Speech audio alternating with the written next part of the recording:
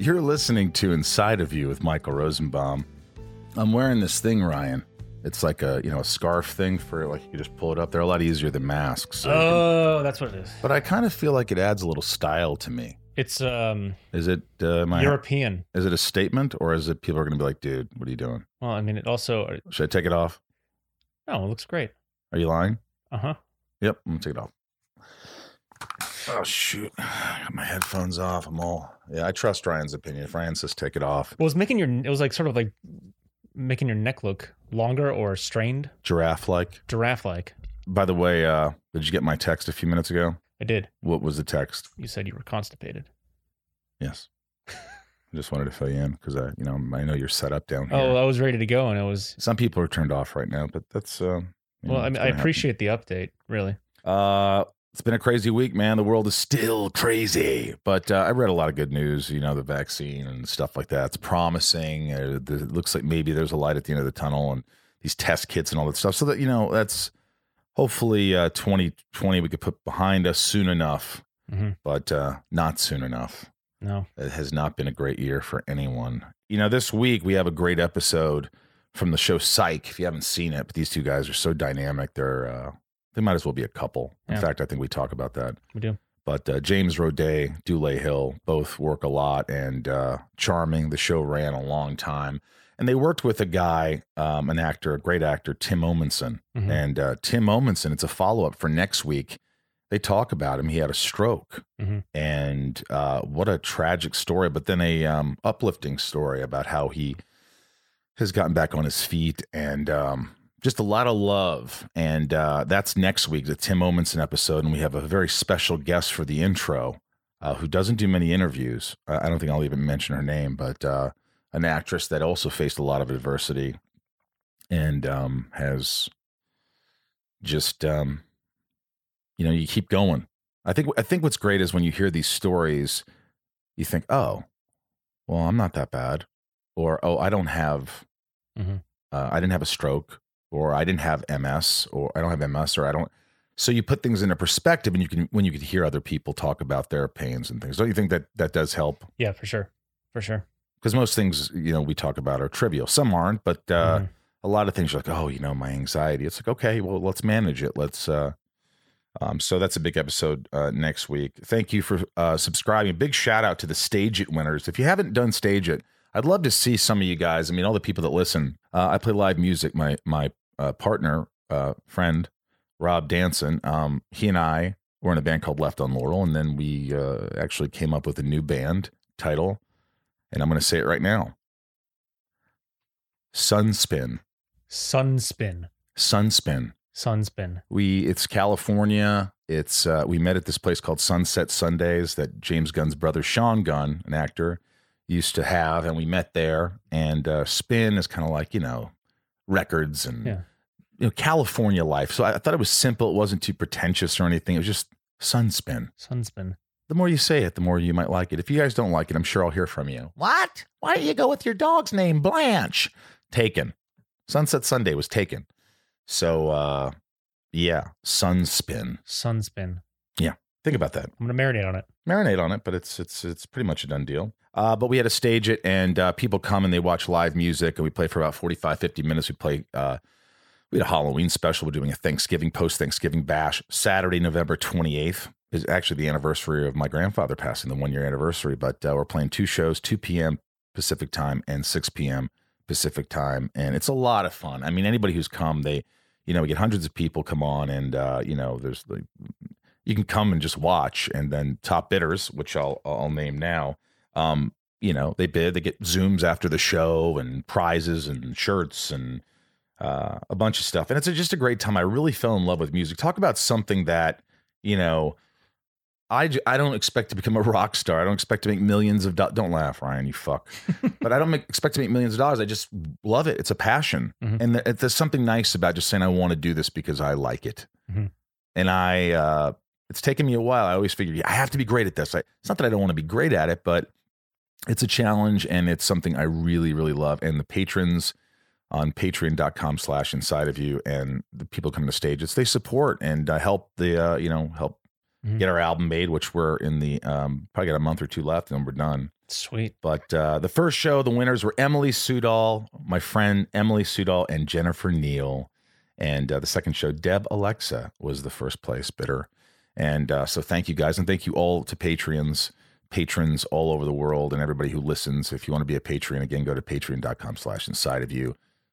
You get to certain tiers. You can ask guest questions called Shit Talking with Rosenbaum, which you hear at the end of the episodes. And Inside of Me, where you ask me questions and I create a character talking to myself, asking your questions. I was even thinking of trying to incorporate somehow how a patron can actually be on the show or whatever. We'll figure that out later. But go to patreon.com/insideofyou. And the Stage It, if you want to watch us and support us and make sure you follow us, is Stage It. Just go to stageit.com and type in Michael Rosenbaum, and then you can follow me and see when the shows are.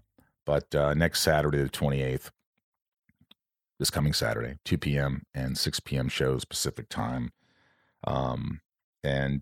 Yeah, I love it. I love doing it. And yeah, our album's coming out soon, probably January, February. And of course, the Inside of You online store. Just go to Inside of You online store.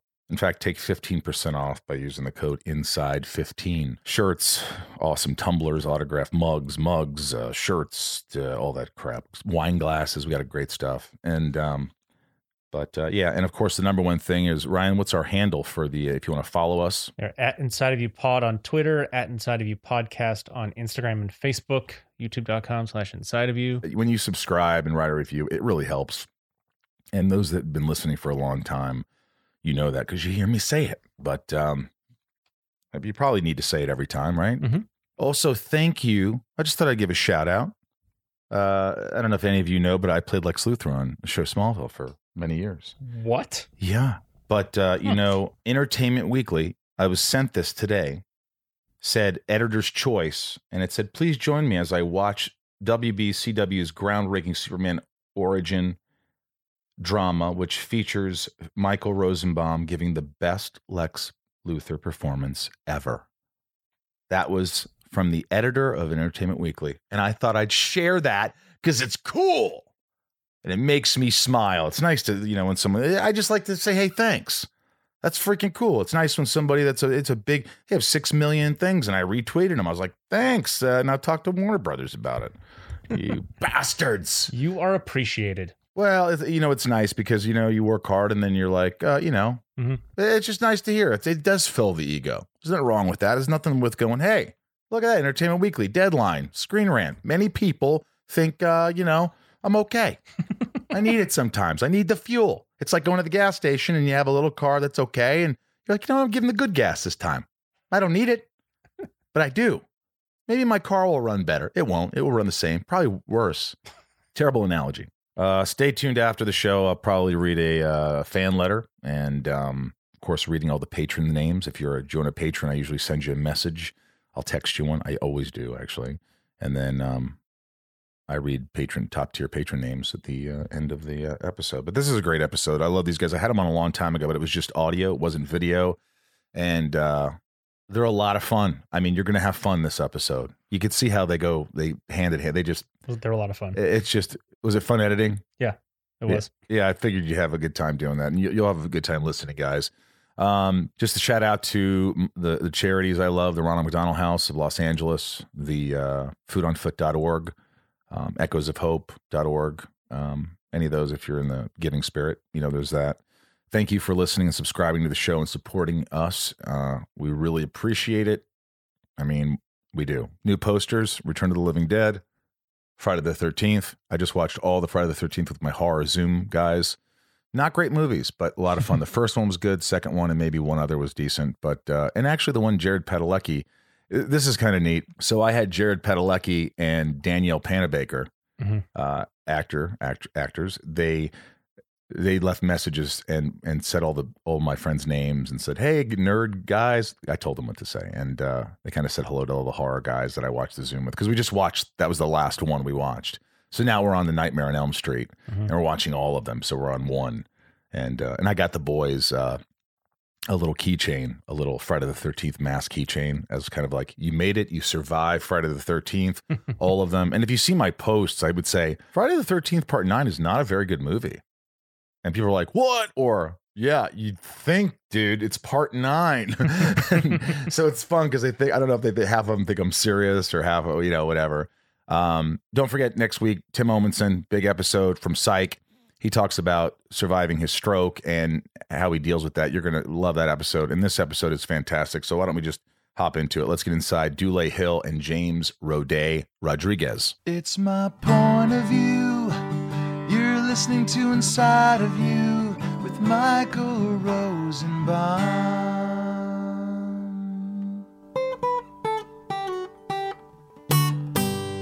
Inside of You with Michael Rosenbaum was not recorded in front of a live studio audience. Do you guys like James, when Dulé pops on the screen, your first feeling, is it immediately a smile or this guy, or in your head you're like, ugh, so fucking tired of it? It's usually just a reminder that I need to shit.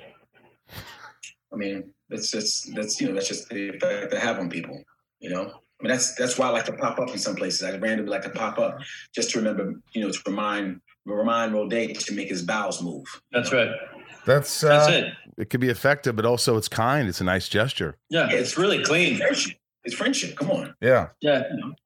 Ryan here, my engineer, you don't see him, and my friend Troy, we came up with this, that you guys are the most diverse, non-romantic, hetero power couple in Hollywood. That's a lot of subsets to get to a profound statement, but did you say how you said power or non-power? No, I said most diverse, non-romantic, hetero power couple. I didn't mean non-power. I think non-power is funnier.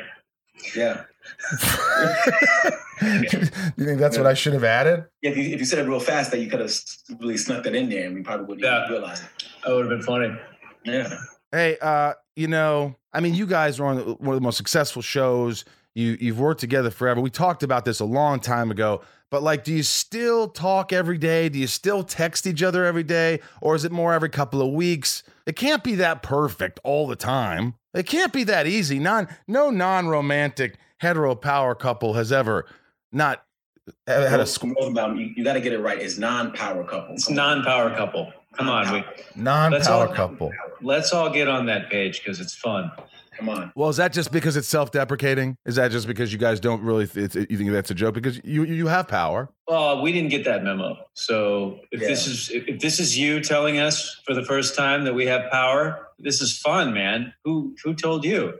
Who's this coming from? Anybody who has a say on a TV show that they're working on and is involved in, whether it's writing, creativity, movies, has a say and is responsible for its evolution. There's some kind of power there that I think that is warranted. I see where you're coming from. You see where I'm coming from? How many people could say that? in Smallville, I was just hit the mark, Baldy. Say your lines. Yeah, but you knew they were talking to you when they said that, right? When they dropped a Baldy. You were the only bald guy on there, you know what I mean? That is true. No, but to your point, it's been, we've been very lucky in that regard. We get way more say on that show than any actors probably should ever have. But, it's also the kind of show where, inmates can run the asylum and it still sort of feels like the show. So, it's also, it's specific to what we do on that show. Couldn't have pulled that off on The West Wing, right? Couldn't have given actors that kind of power. Wouldn't have been the same. Yeah, no. It probably would have turned into a very different administration, very different. Was that hard, Dulé? When you were in West Wing, was it just always a lot of lines, always just hit your mark? You never really said much. Did you ever say things about your character, or are you one of those actors who just go with it, or just I don't want to slow production down with all these questions. Let's just do it. It's not like I'm going to change that much. Well, one, when you're doing the words of Aaron Sorkin, he's very, proficient in creating scenes and creating dynamics within characters that are fully developed. So it wasn't a lot of having to talk about that. But if there was some things that came up that, moments that you wanted to go through, I would talk about it. But oftentimes it wasn't that complicated. I mean, we just had to tell the story. Right. Working with Martin Sheen and Allison Janney and doing the words of Aaron Sorkin, it's was he one of those guys that would be yeah, he said there's no the in between. Yes. Come on. Yes. I never understood that. Is that true? That happens? Yeah. Even if there's like a dot in between the words, you're supposed to give a little air there. But the thing is, once you I guess you really jumped in and you didn't fight it, like within your own self, you kind of went on the ride. You realize that it worked. You realize that this is somebody who really put in the time to craft every nuance within the dialogue. If you just went with it, you would realize that there was a song to sing. If we can all get on board, then we can create something special. What about when Roday would direct or write something? Would he go, "Hey, Dulé, you didn't say the"? I think Roday would more be like, make sure you get the rest of it. If you just get the, we're good. Yeah, it's important you get the, but after that, just as long as you get the general gist of everything, then it's all good. Just tell the story. That's hilarious. Going back to your original question too, is like I think we probably talk like at least text like once or twice a week at the least amount would be like once or twice a week, but pretty much every couple of days there's some text going back about something. Something. Check in. Just to check in. Plus, I got to see pics of the boy. The boy's growing up. Yes, he is. For our very eyes. How old is he? He is now 15 months. So 15 months in about a week now. Is that hard because you can't really share him with the family and friends, and it's just this whole 15 months of like somebody else watch my kid, please?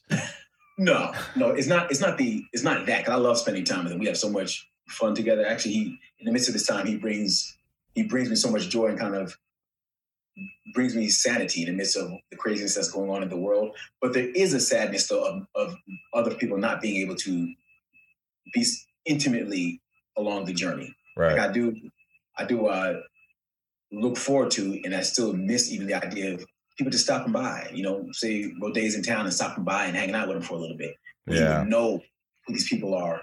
Like, yes, I know you because you come by often. There is no coming by right now, which is a little sad, but hopefully this will only be for a season and it'll pass on. Hey, what's that sound? What sound is that? It's terrible. It's one of you guys. It's Dulé. It's Dulé's. All right, I'll be back. No problem. What's going on with you, Rosie? Give me the quick update. How's pandemic life treating you?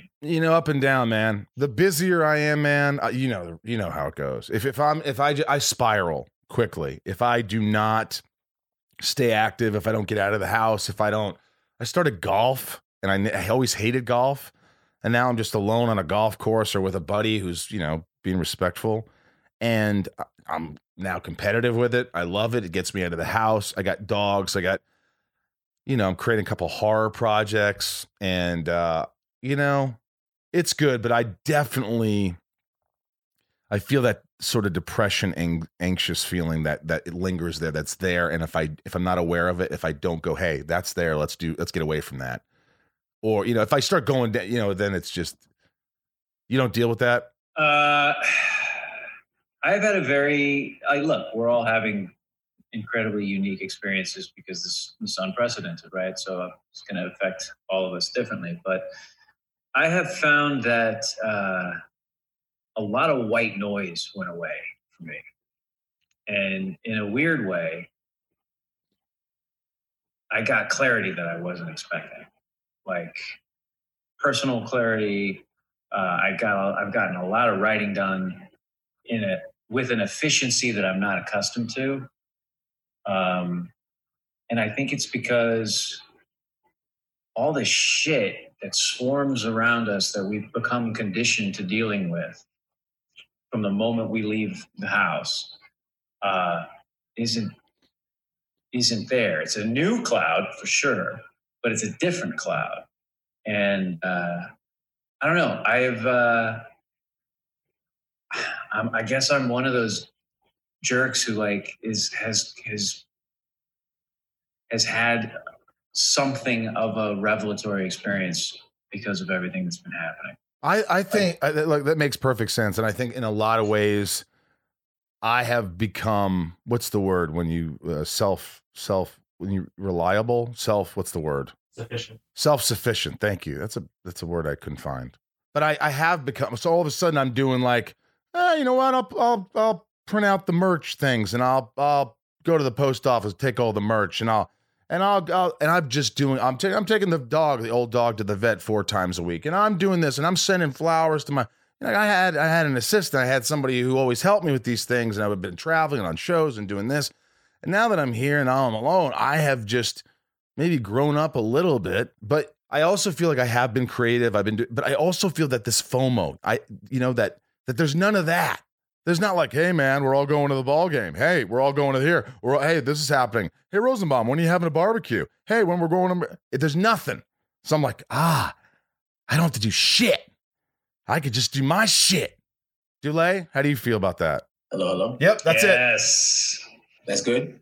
Yeah. And you look good in headphones. Do you have like 10 pairs of headphones so that those are the best, the pair that look best on you? No, actually I have this one, and I just got another pair the other day that I haven't used yet. But no, I don't have a lot of headphones. I don't use a lot of headphones. But it's weird because it's not giving me the sound of myself, so I'm kind of muffled to myself. But it's like, it's good though. It's like I'm talking to myself in a cocoon.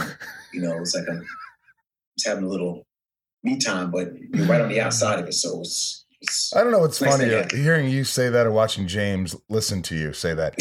Maybe if you take one of your headphones off, would that help? Try that. Oh, you see what I'm saying? Yeah. No, but that does help. You give it a little bit, right? It does help. You see what I'm saying? Hey, back to the whole psych thing, and we can go, because I want to talk about little horror movies. I want to talk about music. I want to talk about a bunch of stuff. And by the way, this won't be that long because I don't like to talk too long.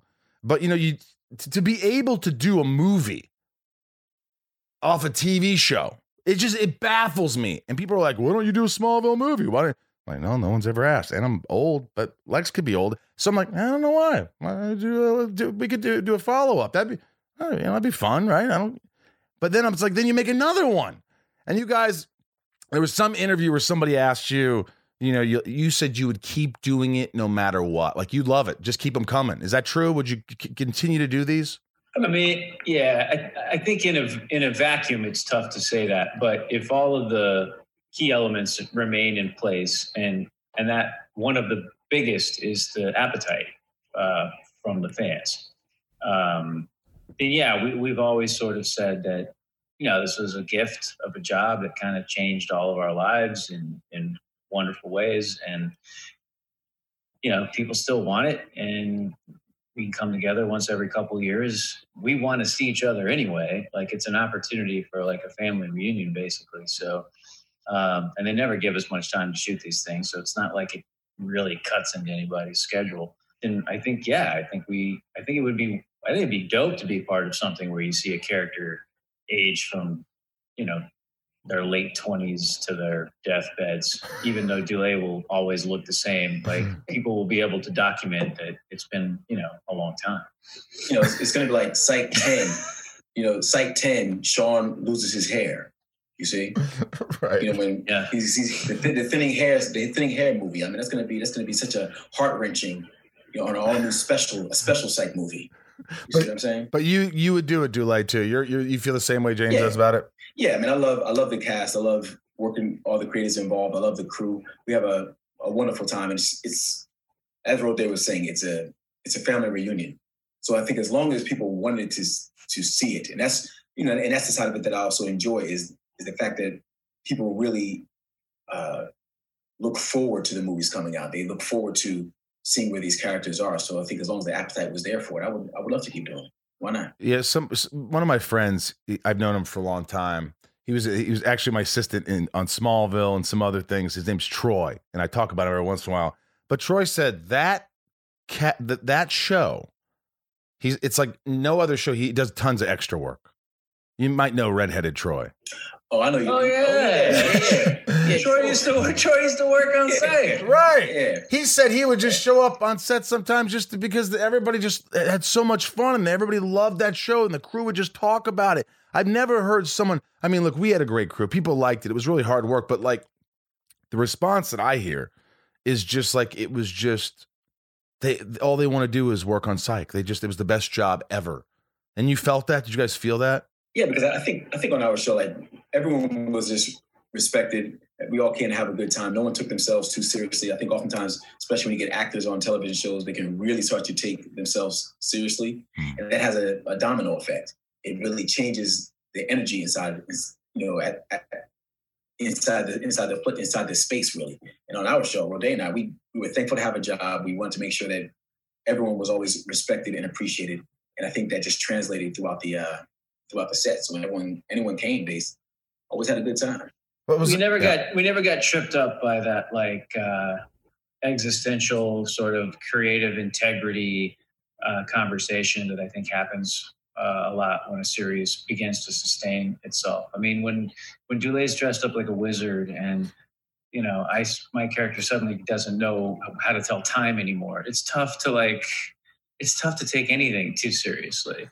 I mean, the bits that we were doing day in and day out, like they just lend themselves to nonsense. Like very rarely did we stop and question any of the things that could potentially lead to conflict on a set.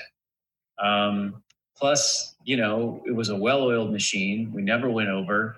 Everybody always got to go home and see their kids, which is a big deal, as you know, in this business. To be able to have a job where you can say good morning and good night to your children is very rare. And that's what Psych was. So, of course, everybody, in the crew wanted that gig. But there had to be, James, there had to be along the way a guest star who shows up who just is like a stick in the spokes, who just is like, whoa, this guy's an asshole. This guy is like, he's just like, he's talking down to people. He's a pain in the ass. I'm sure you had to see that. So few, though. Mm-hmm. So few, you can count them on one hand, honestly. And the reason was always the same. They didn't know the show. They didn't know what they were coming to be a part of, and they didn't get how we did things. And the thing is, too, is that even when you're guesting on the show, you cannot come and just blatantly be an asshole if that's not what people are doing. It's like we just wouldn't stand for it. Right. I mean, there'd be people who could maybe try to push it a little bit, but they're only there it's a cable show, so we didn't have some long shoots. You're only there for a week anyway, or if that. Right. And, but again, if you're coming into the set and everyone is, especially Roday and I, are not really coming with that energy, and then Tim and Maggie aren't coming with that energy, it doesn't really leave room for you to come to right. If the leads are, it's like leading by example. It's like, how could I be an asshole if these guys are, everybody's so nice around me? But did you ever see in all these years, how many years of Psych? 8. Did you ever see James, you ever see Roday just go, what the hell are we doing? Come on. This is ridiculous. No, but we did have a camera assistant have a tiny meltdown once, which became one of the great runners of our show. Take me there. We were doing... Always spinning! We were doing some very rare process trailer work, back before everybody started doing it on green screen. And he was on one trailer. We were in the car. The director was going on about whatever the director was going on about, and he couldn't tell if his camera was malfunctioning or not. So he asked on his radio if we were speeding, if someone could tell him, and no one would answer him. And the conversations just kept going, and people were futzing and doing all that stuff. And we just sort of watched him slowly have like a nervous breakdown until finally he just screamed into his walkie, "Are we speeding?" And there was no irony to it. He wasn't doing a bit. We were like, holy shit, Trevor's just lost it. Holy shit, Trev, you lost it, man. And then everybody was able to laugh, including Trevor. But it was like, that's it. Because those instances were so rare, we can remember them very clearly, and they become stories because it just never happened. I remember some meltdowns. But, I mean, it was usually a great set, but we were doing 22 episodes, 1-hour dramas. It was working 14, 16-hour days. It was 15 actors, guest stars, explosions, sci-fi. People, I've seen it. I've seen everybody upset.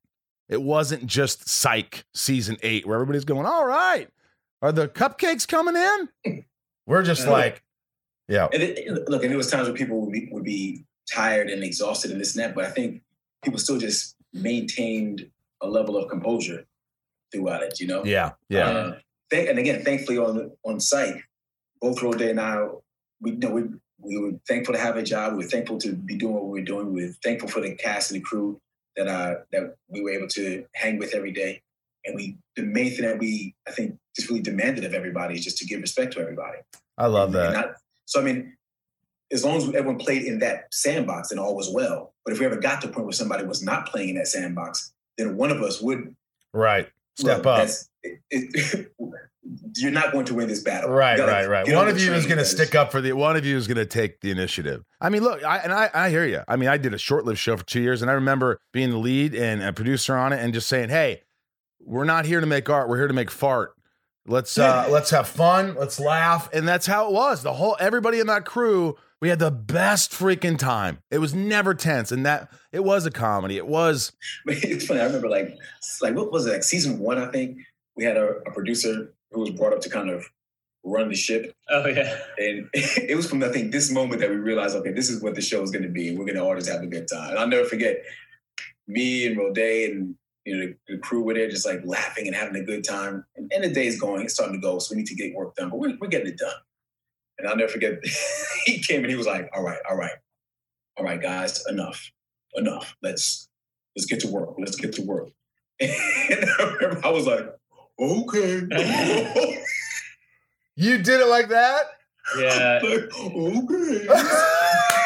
Yeah, it was pretty fantastic. It was also like, it was the only attempt that the studio ever made at having like representation on our set. And it was such a quick and easy lesson that they learned of just like, oh, it's not that show. We're just going to have to roll with this because that's not going to work. So he was only there for like maybe 6 episodes or something. Yeah. And then they pulled him out, and we never had a producer on set again. Like, no, yeah. And then even like if there was a director that was an asshole, either myself or Roday, somebody would just kind of give a call and say, yeah, that person can't come back because. And even if they treated us fine, because sometimes we would even hear that for us we loved them, and then we'd hear later on, oh no. They treated the crew like an asshole. They were dicks to the crew.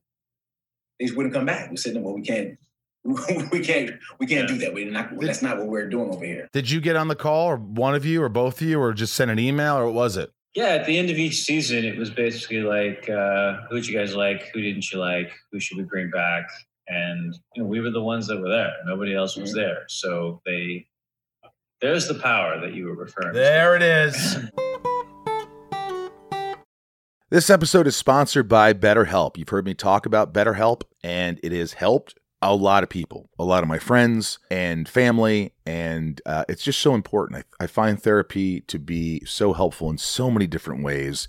A lot of us wish we had more time, but time for what? If time was unlimited, how would you use it? The best way to squeeze that special thing into your schedule is to know what's important to you and make it a priority. Therapy can help you find what matters to you so you can do more of it. It's helpful for learning positive coping skills and how to set boundaries. It empowers you to be the best version of yourself, and it isn't just for those who've experienced major trauma. Therapy can help everyone be the best they can be. If you're thinking of starting therapy, give BetterHelp a try. It's entirely online. Designed to be convenient, flexible, and suited to your schedule. Just fill out a brief questionnaire to get matched with a licensed therapist and switch therapists anytime for no additional charge. Learn to make time for what makes you happy with BetterHelp. Visit BetterHelp.com/inside today to get 10% off your first month. That's BetterHelp, HELP.com/inside.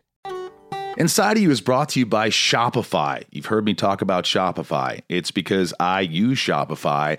I love it. It's so easy to use. Shopify is the global commerce platform that helps you sell at every stage of your business, from the launch your online shop stage to the first real-life store stage, all the way to the did we just hit 1 million orders stage? Shopify's there to help you grow. Why it's so easy is when I want to add a product, you just go to your Shopify page, and under products, you hit products. It says add a product. And then you go in there and you add a picture of your product, which is self-explanatory right there. A little description, how much it weighs, how many of the item you have, and you're ready for business. It's so easy. And I say that because I can do it. And the analytics are easy to see what your best-selling product is. and what's not selling, so you don't reorder things that aren't working. And it's just so easy to use, and I really dig it. Whether you're selling scented soap or offering outdoor outfits, Shopify helps you sell everywhere.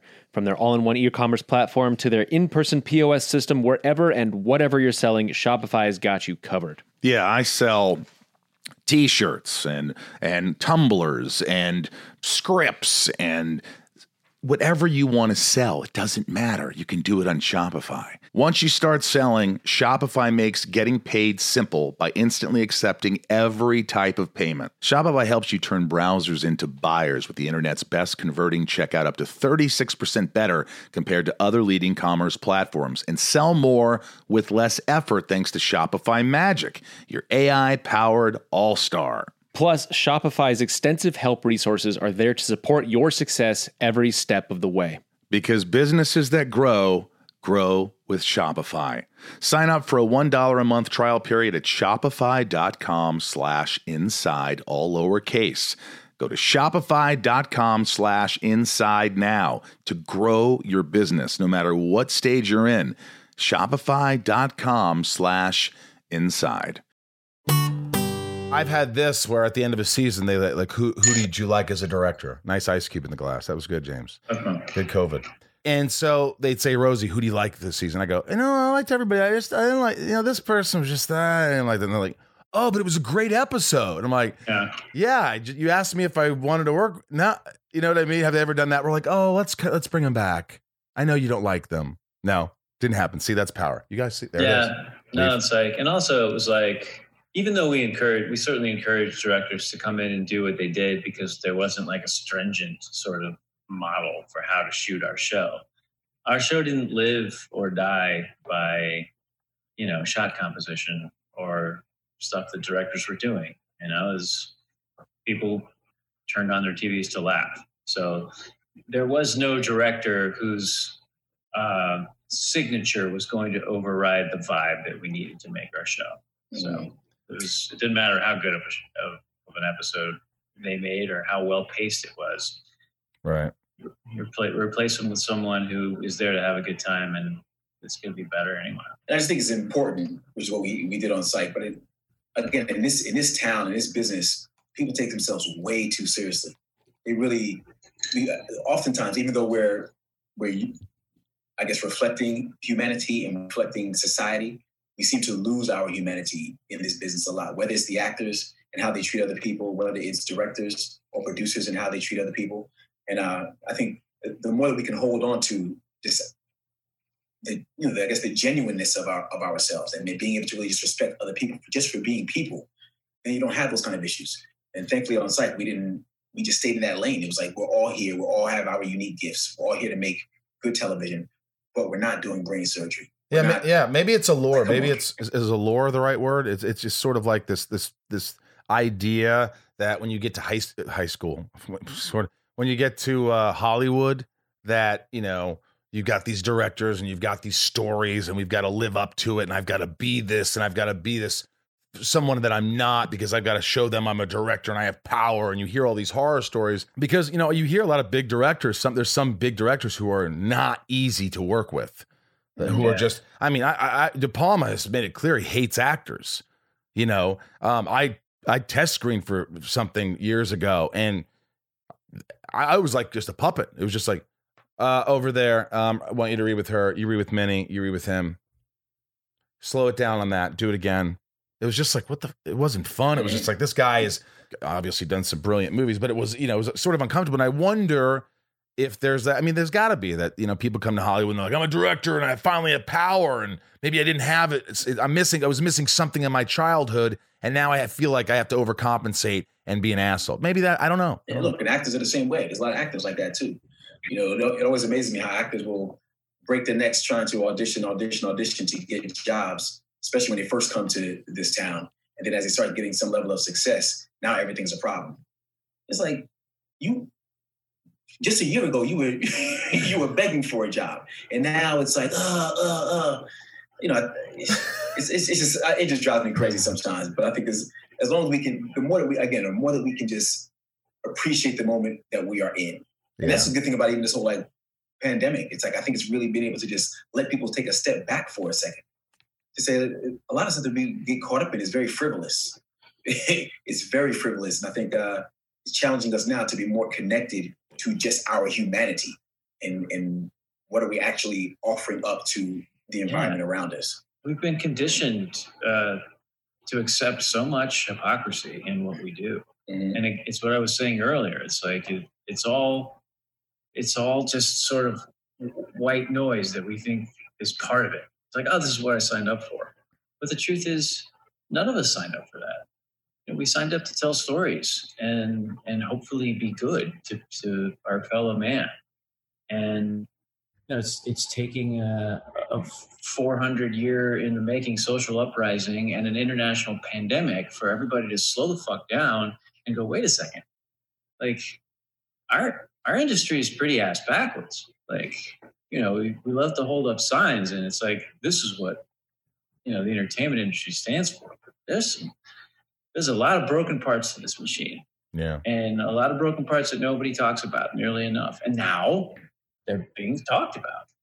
And it's another one of the, I hope, you know, positive byproducts of the world shutting down for a second. Yeah, I think, I mean, it's very cliche, but I believe it's so true. It comes down to, it's just how much easier is it to be kind to people than it is to be mean to people? How much more energy does it take to be an asshole, to be racist, to be, there's, you know, it's just so easy. And the older I get, I'm just like, it's just let things go and just be gentle and kind as you can be. You know, whether you believe in God or not, I always say, it's like, I'll tell you, if there's a God, then you can believe what you want to believe. I believe what I want to believe. But maybe saying, you know, you have fucked each other for the last how many years? You have destroyed this beautiful planet. You have done everything. I have given you everything that's in front of you, if that's what you believe, or not. But it doesn't even matter if you believe that or not, because it's the truth. You're given this planet, and we just keep shitting on it, shitting on each other. And at the end, maybe the whole end game is, well, we'll see. Are they going to just destroy each other and there'll be nothing left? That's where it's going. Or are they somehow going to come together and go, and the devil's over there, and you know, the God's like, yeah, see, I knew they'd come together. And the devil's like, fuck you, God. There's something, I know it sounds crazy, but that, you know, in simplistic sort of just, you know, with the whole climate change and whether you believe it or not, just pick the fucking thing up, throw it away. Look, it's kind of like the whole mask thing right now. The fact that even got politicized. Whether you believe it or not, how hard is it to throw on a mask for a little bit? If I could possibly save your life, if I'm wrong, okay, even if it's a 1% chance, why is there an argument? Just okay. Let me just throw on a mask. I can throw on a mask. It's not. It could possibly save your life. So sure, I could do it for a month, 2 months, maybe even 3. Sure, why not? And if it had nothing to do with it, then no harm, no foul. But if it did have something to do with it, then great. We just did a lot to, you know, to squash this whole pandemic. But even that is an issue because it's I have a right not to, and it's you know, I know. We get more caught up in our rights and less caught up in our responsibility to our fellow man. Yeah, look, I want to ask you a couple questions. First of all, when you were doing Psych 1, the first movie, right? And that was how many years ago? Maybe 5, 4. Right. And something like that. Well, you're about to film. You're in pre-production. Tell me if I'm wrong. And then one of your most beloved cast members, one of your best friends, Tim Amundsen, has a stroke out of the blue. I mean, talk about something that just, I mean, have you guys talked about that? I mean, maybe I'm sure you have, but like, what was your first response? Both of you, like, and how did you react to it? I mean, it was shock. I mean, it's like the rug being pulled out from underneath you. I believe like you hit me, Roday. I think you called me. Yeah. And I said, what? Like, what? Like, it just, even as I think about it now, connecting those dots just still don't connect in my mind. I'm like, wait, what happened? And it was to the level of being so serious that we weren't even too sure if he was going to make it. And again, it's those type of moments in life where life kind of is put on its axis, goes on its side, where we're a few weeks away from going to shoot a psych movie, and then now we're talking about whether our brother's actually even going to see tomorrow. I mean, it just puts everything in perspective. Everything in perspective. But thankfully, we are such a family where, as he did start to come through, folks really rolled up their sleeves and said, "We're going to make this happen. We're going to make it happen with him and for him," and then keep cheering him on to then be able to get to the second psych movie. But I mean, I remember the moment he just really, I was shook. And Tim is a fit guy. Tim is, he's someone who exercises and ride his bike all over the place and this and that. I never would have expected that call, Jeez. James? Yeah, it was devastating, and a classic example of the perspective you gain when it lands on your own doorstep. Because you hear stories about stuff happening to young, healthy, fit people, and until it's right in front of your face, it's surreal, but it doesn't hit home the same way. I mean, like, he was 47 years old. He was in the best shape of his life. And trust us, we knew him since he was, 30 something. We saw all the different versions of Tim, and he really truly was in the best shape of his life. And no heart problems, no pre-existing. His career was apexing. He was coming off Gallivant, where he was sort of the breakout character of that show. He had just gotten another job where he was going to be working with Carol Burnett. Like, it was happening for him in a very exciting way. And so the last phone call you ever expect to get is that someone in that position, drops a major stroke out of nowhere. And someone called you, James? Someone's called you?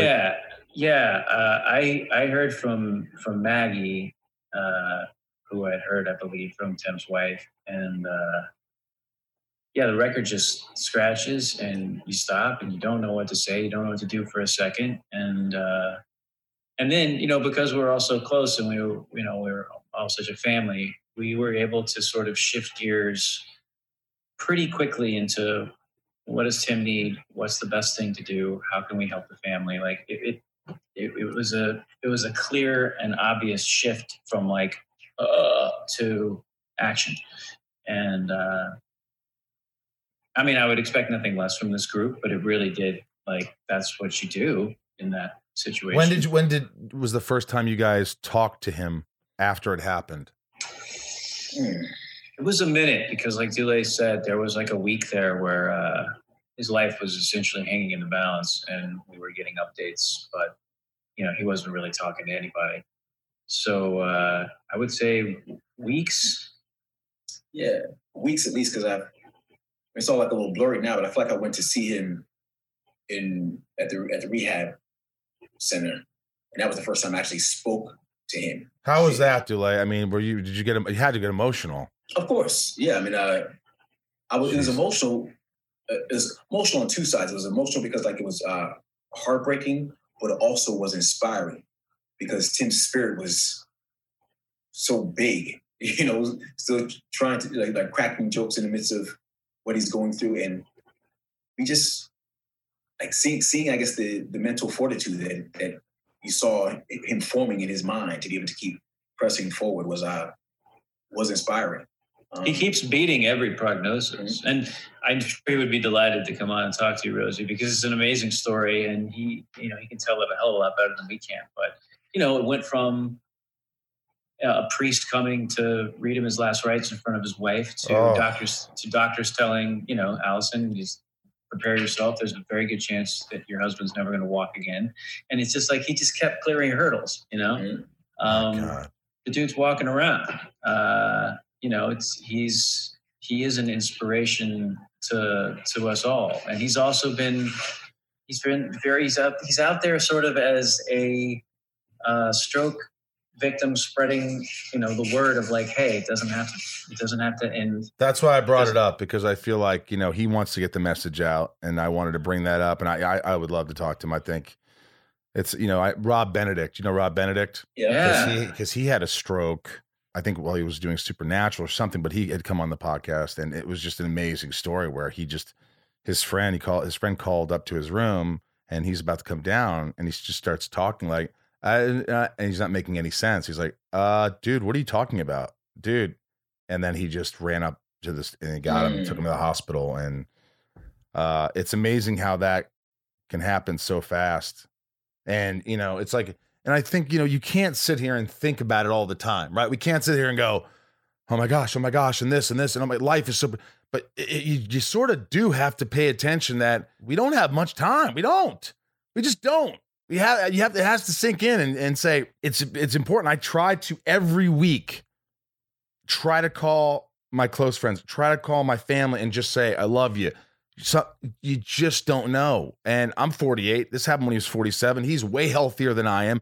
It can happen to anybody. And you're right. We can't always live our life in the place of this could happen at any point.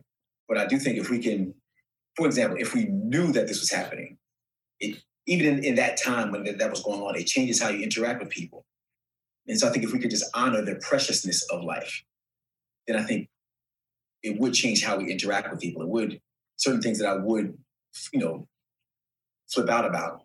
I probably wouldn't if I knew that this moment was going to be my last moment, or this moment was going to be your last moment, or next week was going to be your last moment. So I think if we can move forward in our life in that, under that umbrella, and I think, or through that lens anyway, would really help the way that we interact with people. Because a lot of times it's like, what, it's not really that serious. Like this thing right here, that this little thing that's happening, it's not that serious. I can let that slide. And you know what? I would rather tell you that I love you before I leave instead of saying fuck you. It comes back to kindness, right? It's so easy to just be kind and be aware of that. And it's okay for me to still be upset about something, but it's like I don't need to take it there all the time. I can just, one of my favorite words is grace. It's like, I can just let a little bit of grace flow from outside of me, and hopefully some will come back my way too. In the midst of, in the midst of things, because I have learned. I lost my best friend when I was 15 years old. So I have learned that when even a person that you can't stand, a person that you really know that you really can't stand, even when they go away, you realize that a lot of those things weren't as serious. Not saying all of them weren't. Some of them were major, but there's a lot of things where it's like, what, that wasn't really that serious. I didn't need to hold on to that. So, like, wave that like a banner everywhere I went. I could have just said, like, I could have let that go by the wayside. So that's one thing that, thankfully Tim has persevered through, but even in that moment, it kind of just reminded me of how fragile life is. So let's try our best to enjoy it. It's just truly appreciating what you have informs every element of your behavior. And that's another thing that we've been conditioned by in this industry, is like, it's never enough, right? It's like, it doesn't matter how good we have it or what's in front of us. Our eyes are always, okay, but what's the next thing? What's the next thing? What can I turn this into, right? How can I take this and leverage it and turn it into that?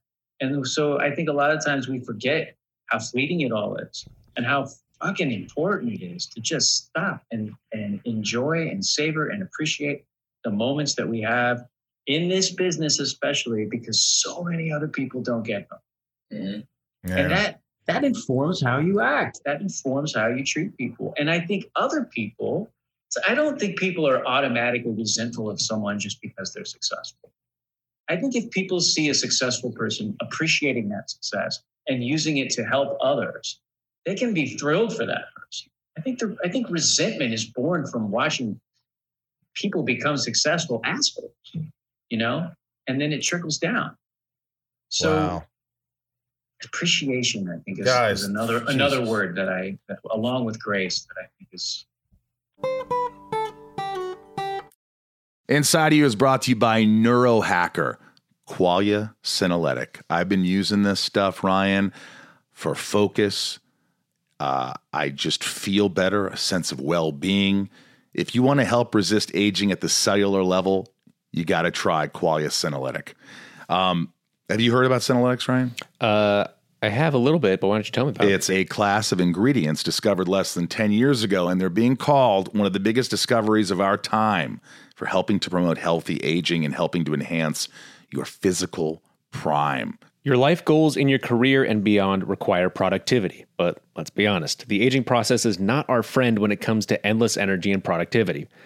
That's why we use Qualia Senolytic. If someone would have told me that there are science-backed ingredients that could help me feel 15 years younger in a matter of months, I wouldn't have believed it. And then I tried Qualia Senolytic. And just to let you guys know, I was trying this stuff before they became a sponsor, and I've said this before, but it's important to know because I loved this product before they were our sponsor. And I felt like it was working for me. I felt like I had a focus. I just felt my memory, everything, sense of well-being. I just felt better. And I know people, listeners that have come up to me saying how much it works for them. And I like that. I like that it's not just me that notices the effects, but everyone else around me. As we age, everyone accumulates senescent cells in their body. Senescent cells may cause symptoms of aging, such as aches and discomfort, slow workout recoveries, sluggish mental and physical energy associated with the middle age feeling, also known as zombie cells. They are old and worn out and not serving a useful function for our health anymore, but they could be taking up space and nutrients from our healthy cells. It's kind of like pruning and the yellowing of dead leaves off a plant. Qualia Senolytic helps remove those worn out senescent cells to allow for the rest of them to thrive in the body. And you just take it 2 days a month. That's it. The formula is non-GMO, vegan, gluten-free, and the ingredients are meant to complement one another, factoring in the combined effect of all ingredients together. And you get a 100-day money-back guarantee.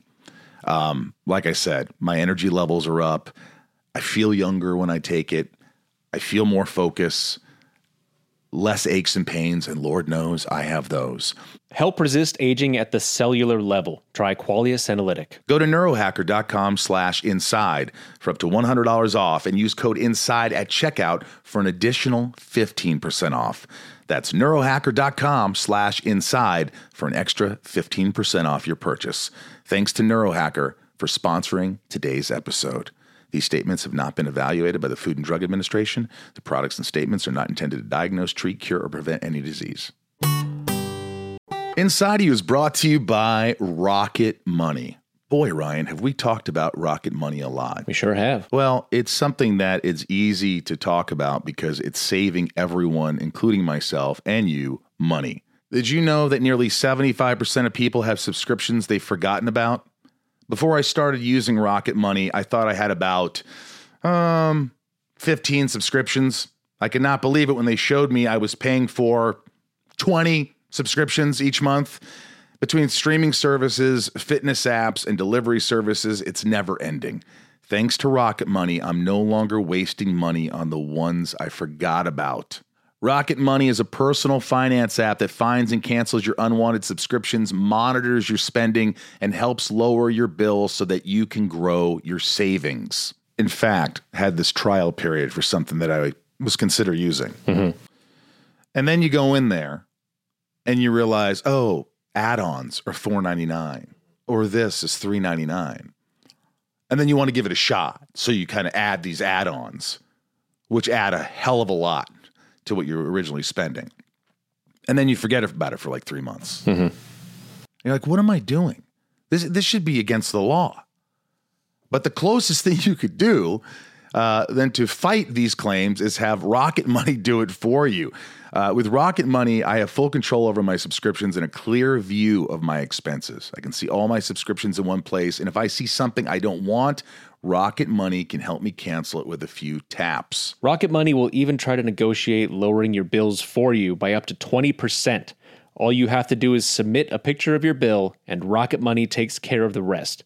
They'll deal with customer service for you. And I love how the dashboard shows me this month's spending compared to last month, so I can clearly see my spending habits. Plus, they'll even help me create a custom budget and keep my spending on track.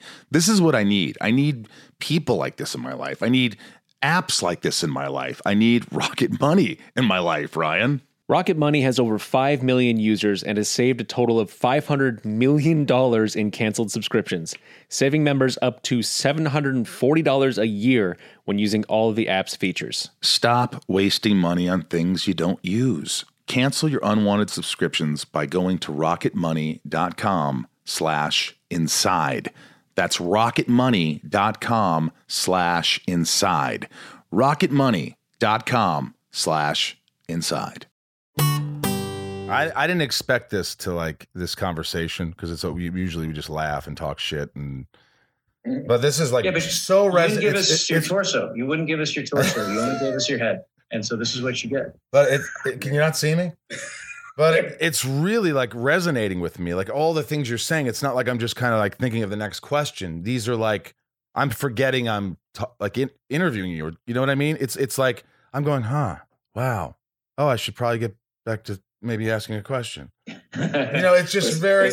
Yeah, what? I say, especially based off of our text chain before we started the interview. Oh my God! Just so people will know, I guess 9 times out of 10, if Roday and I are texting each other, it could be anything. It could say, yeah, man, it's raining outside because there's literally rain falling. One of us is going to text back to each other. You don't know what's falling outside on outside, so stop texting me this bullshit, please.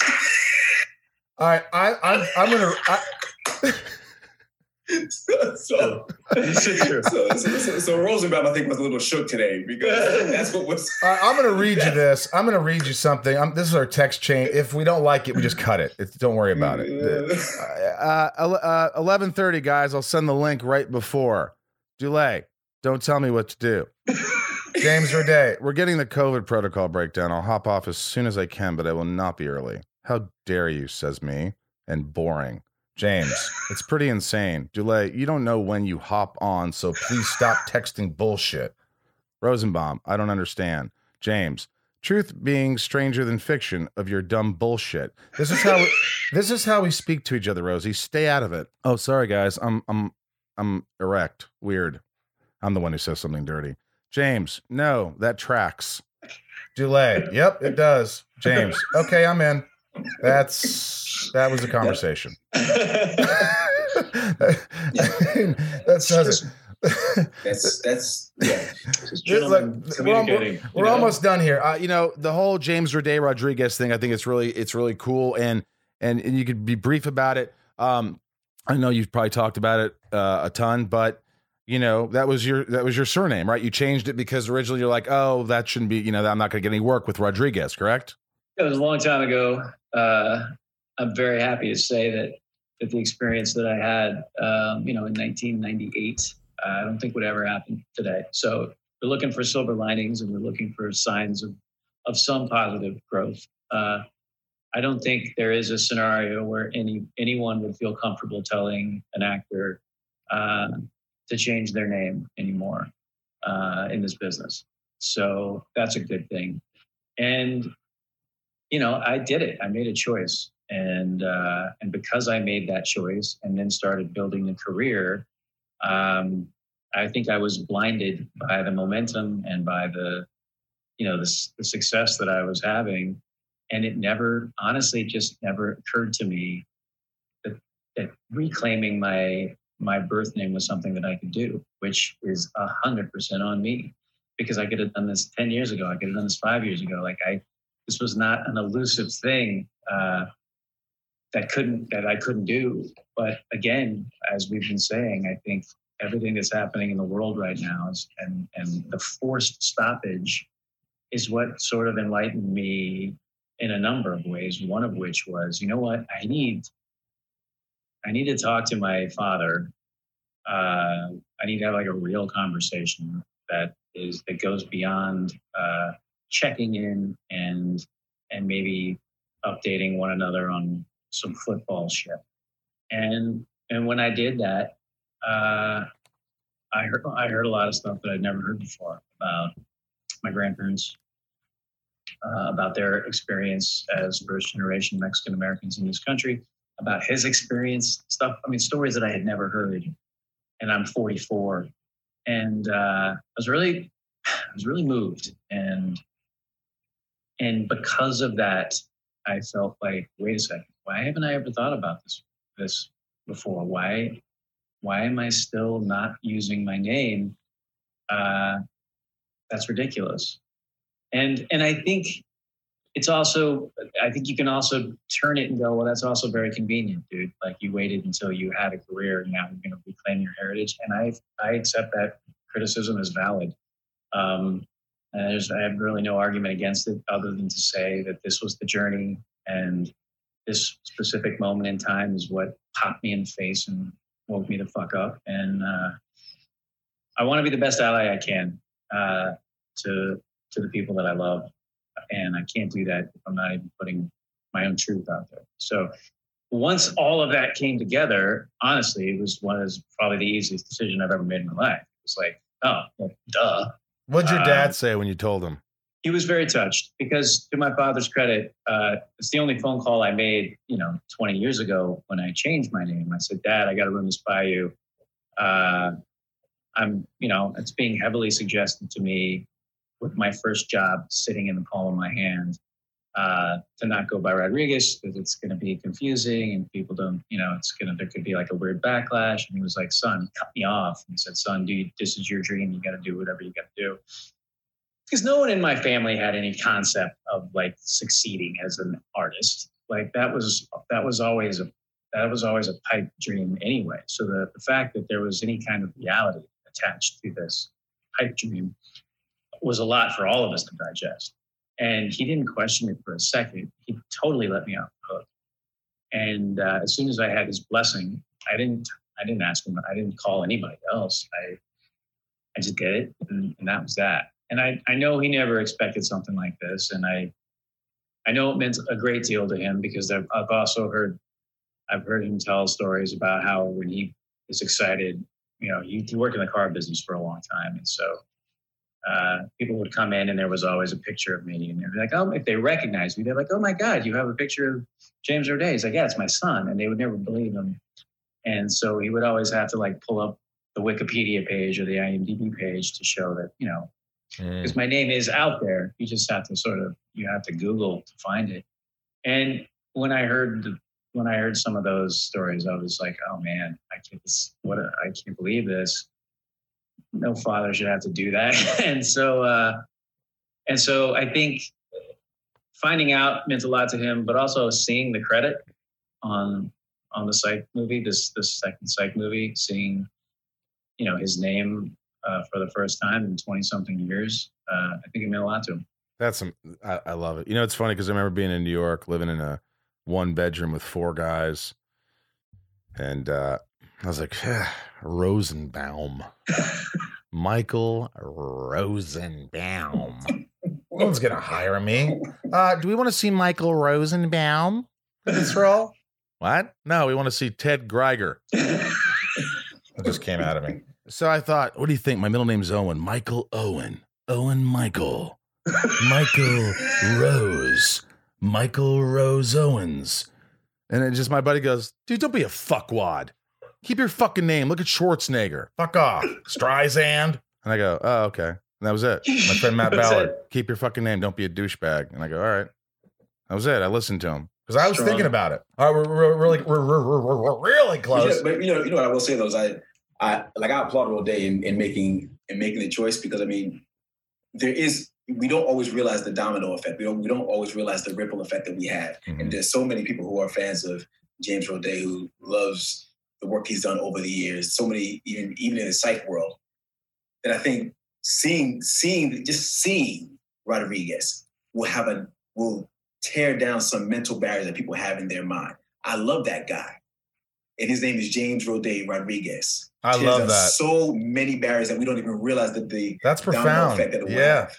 I agree. That's true. When they see that, it's also a respect thing. I think it's a beautiful thing. In fact, I'm actually thinking now changing my name to Michael Rosenbaum Jew. With the hyphen? Yeah. What do you think? Maybe Rosenbaum Jew. Yeah, so it's like, hyphenated. I think that's going to really work. I know you hate this because when we text and I do a voicemail and I sync something, James immediately responds with who sang it and what it is, and then Dulé says "fuck off." So I'm just gonna give a few songs real quick. You tell me who sings it. If you leave me now. I know the song, but I don't know who sings it. James. Oh man, it's in that pocket of like Air like Supply, Christopher Cross. It's soft. Chicago. Chicago. It's soft. All right. Ah! This one's easy. Dulé, you don't have a chance. I feel fine. That would be track Don't number wake me up 1 yet. on the Sunday's second album. Right, there you go. I feel. All right. And ladies and gentlemen, this is how my response normally goes to this when this goes on in the text chain. I don't know what the fuck that is. So will you please stop texting me this fucking bullshit? That's what it is. That is it. All right, hey, a couple more. Come on. Something happened along the way. I know that song. I don't know who sings it though. We used to be, but happy we're sad. Michael McDonald? No. Something happened along the way. Hold on. Yeah. Earth, Wind, and Fire. Yes, Dulé. Man. All right. Nice. Philip Bailey. You are the sun. You are the moon. that makes my life this foolish game. You need Lionel Richie. Yes! Oh Yes! my God! Look at Dulé. Love you so. Come on. Yeah. When I'm in the shower, I'm afraid to wash my hair. It's good old Rocky Rockwell. Now we know that one way too well now. Well, Yes. that parody you did killed me. And what did you say? You said, I always feel like psych is all they see. And it talks about it is the funniest, I love it. Oh, You're in the shower with your clothes on, rubbing yourself. Yeah, craziness. because if you zoom in on different frames of that video, it's like there's a whole sequence where he's wearing sweatpants in the shower because they just must have told him like, oh, we can't see your legs.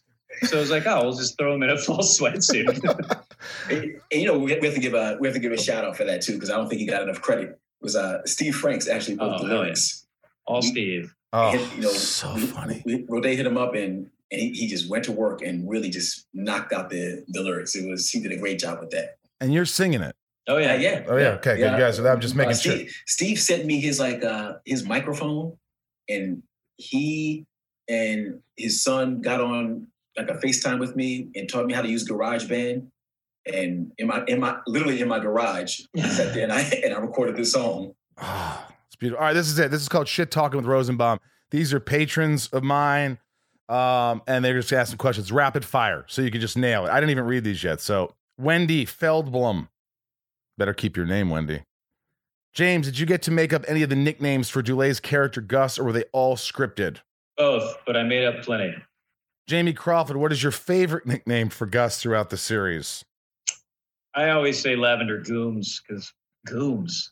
I would say Gus Silly Pants Jackson because it was the first, you know what I mean? It was the spark that started the fire. That's right. Nico, what's your favorite 90s jam, both of you?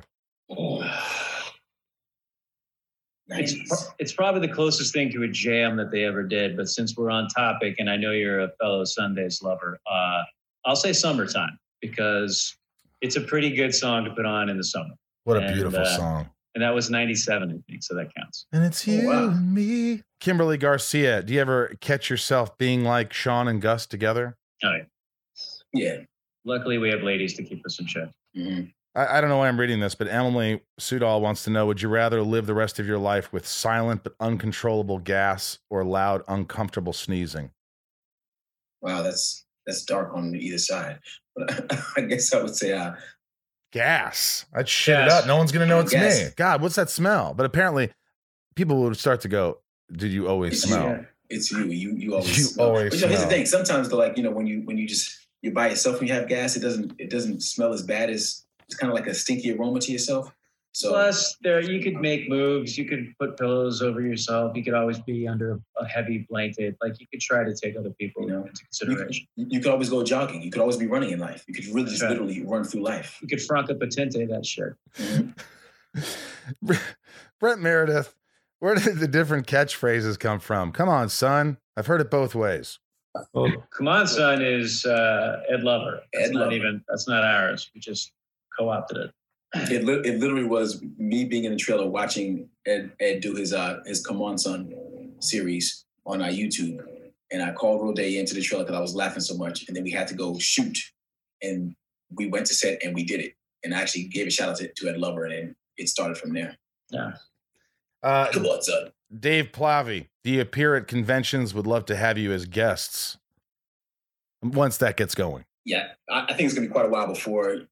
I mean, we've only been to like, I think one maybe. Yeah, we did one together. But I think it's going to be quite a while before you see us showing up at a convention, especially in this time and beyond. I'm not really trying to be in a room for 1,000 people like that. It's going to be a while.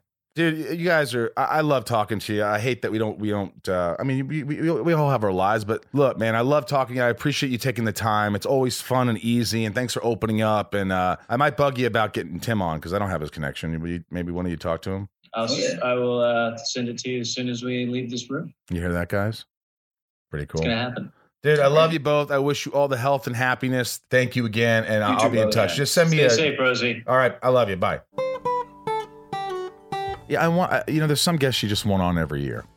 You know, like there's the Zach Levi, and then there's the Dak Shepard, and then there's the Dulé, James Roday, Rodriguez. There's the the Jamie Lynn Sigler. There's the Stephen Amell. There's a lot of people that I'm like, every year I got to have these guys back on. Yeah, updates, and they're a lot of fun, and they're just really great guests to have. We got other great guests coming up, guests that I've been really working on. So. Nathan Fillion is coming up, and really great ones towards the end of the year, and then the new year we're trying to stack them. So get your friends, tell them to step up. Email 30 friends and say, or 100 friends, say subscribe, will you? Handles once again, Ryan. At Inside of You Pod on Twitter, at Inside of You Podcast on Instagram and Facebook, youtube.com/Inside of You. That's right. Make sure if you want to join Patreon and support the show even more, go to Patreon, patreon.com/Inside of You. Online store, take 15% off anything, any merch. Inside, code INSIDE15, 15% off on Inside of You online store. Stage it this Saturday, 2 of them. I'm performing live. You can just come watch.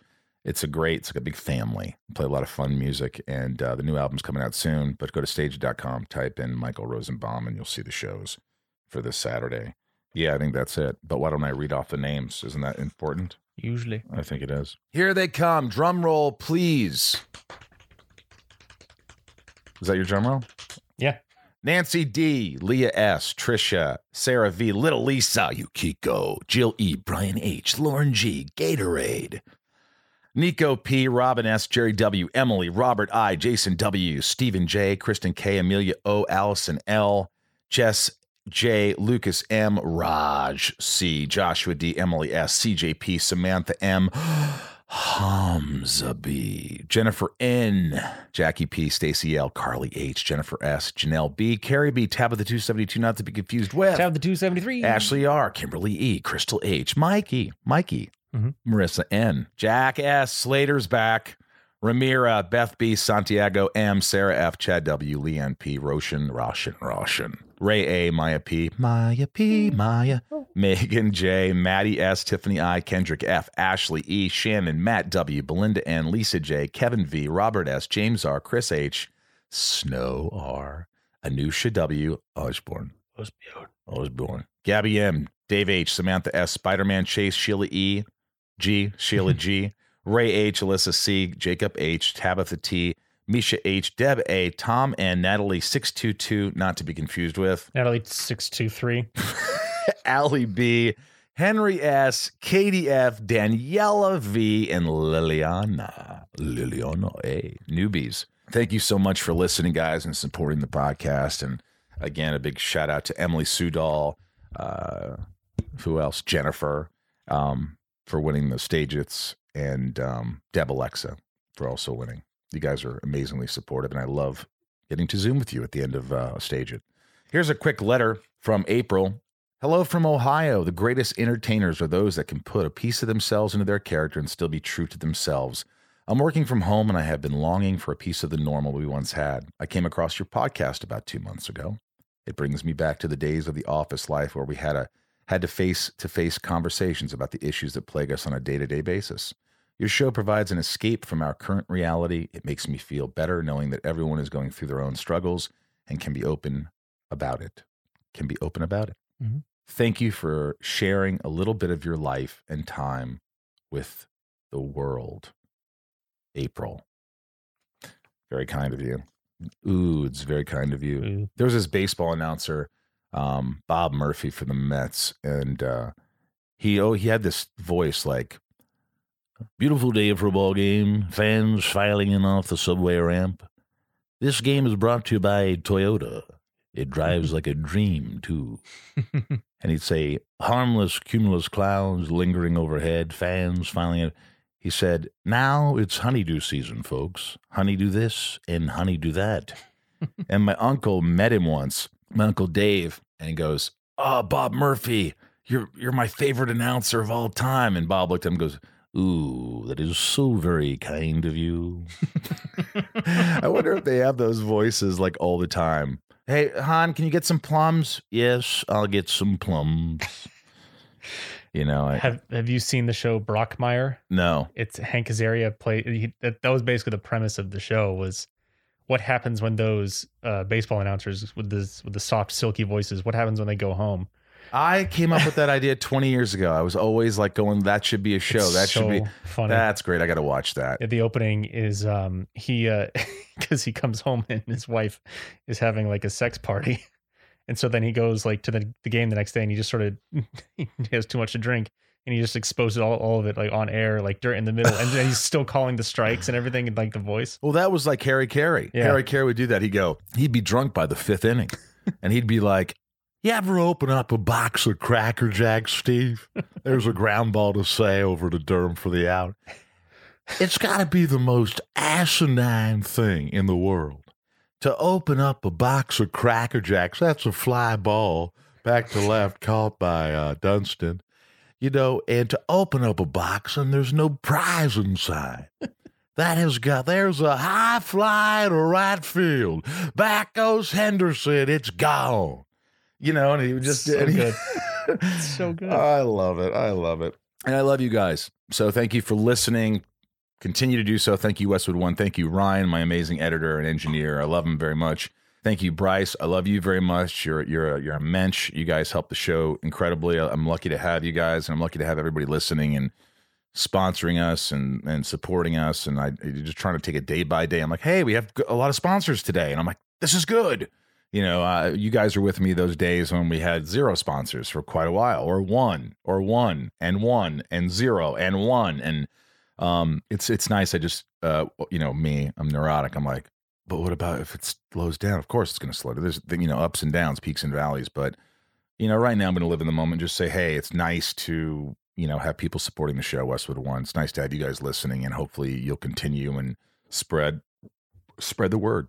I love you all. Thank you for listening and thank you for allowing me to be inside of each and every one of you. Way, Brian. Night, Gracie. Movies, TV shows, books, podcasts, and more. It's What Women Binge with Melissa Joan Hart and her friend Amanda Lee. We have Lauren Bosworth with us. Yay! The Hills. So what is like your number one question from fans? The primary question I still get asked was, what, is it real? In 2024, to me, is a surprising question to get because I feel like everybody has been through the reality TV gauntlet at this point. What Women Binge, wherever you listen.